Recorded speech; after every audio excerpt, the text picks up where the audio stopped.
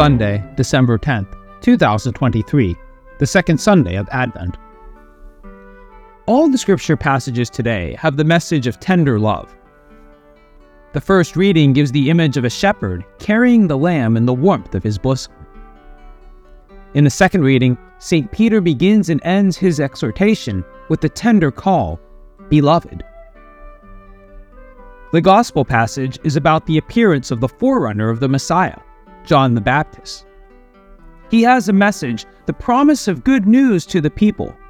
The Messiah is coming. Get ready. The compassion and love of the Lord is on display in this Advent Sunday. The Gospel talks not only about the message John gave, but also about the appearance of the messenger himself. So much so that the messenger becomes the message. The messenger is introduced as a voice crying out in the wilderness. This highlights the fleeting nature or the featurelessness of the messenger. Just a shapeless, vanishing voice.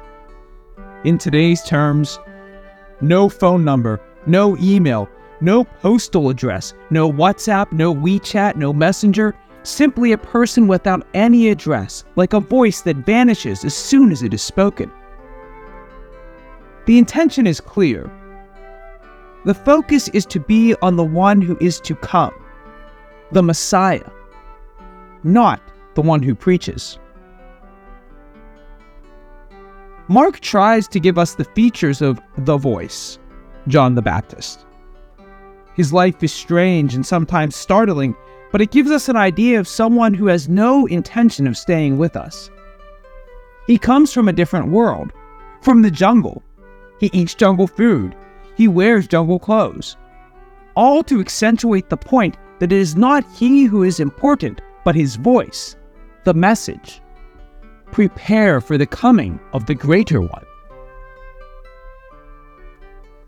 Two misunderstandings could take place in delivering a message.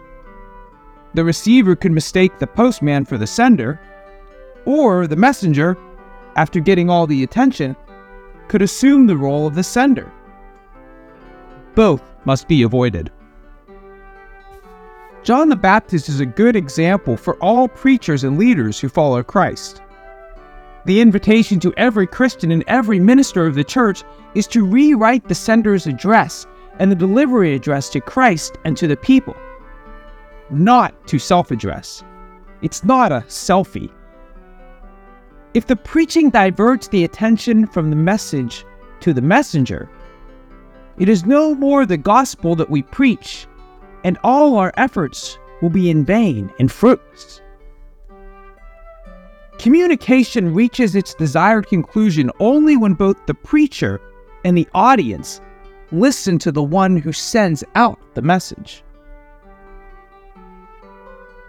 John the Baptist leaves us an example. It is important to live the message. If I live my life as if everything begins and ends with me, and I have nothing to offer the world beyond me, then my life becomes futile. Our lives should become a message of what we believe. We need to grow in conviction of what we preach. Only then can we witness courageously to the truth that we believe. John the Baptist died in the way he preached. Or rather, he preached even by his death. He had a message to deliver, and he considered that message worthy to die for. He considered his message greater than himself. And his message? Christ, the Savior. How futile our lives would be if no one could read the message beyond us. We must become a parable, a story that proclaims Christ the Savior and that brings people closer to Him.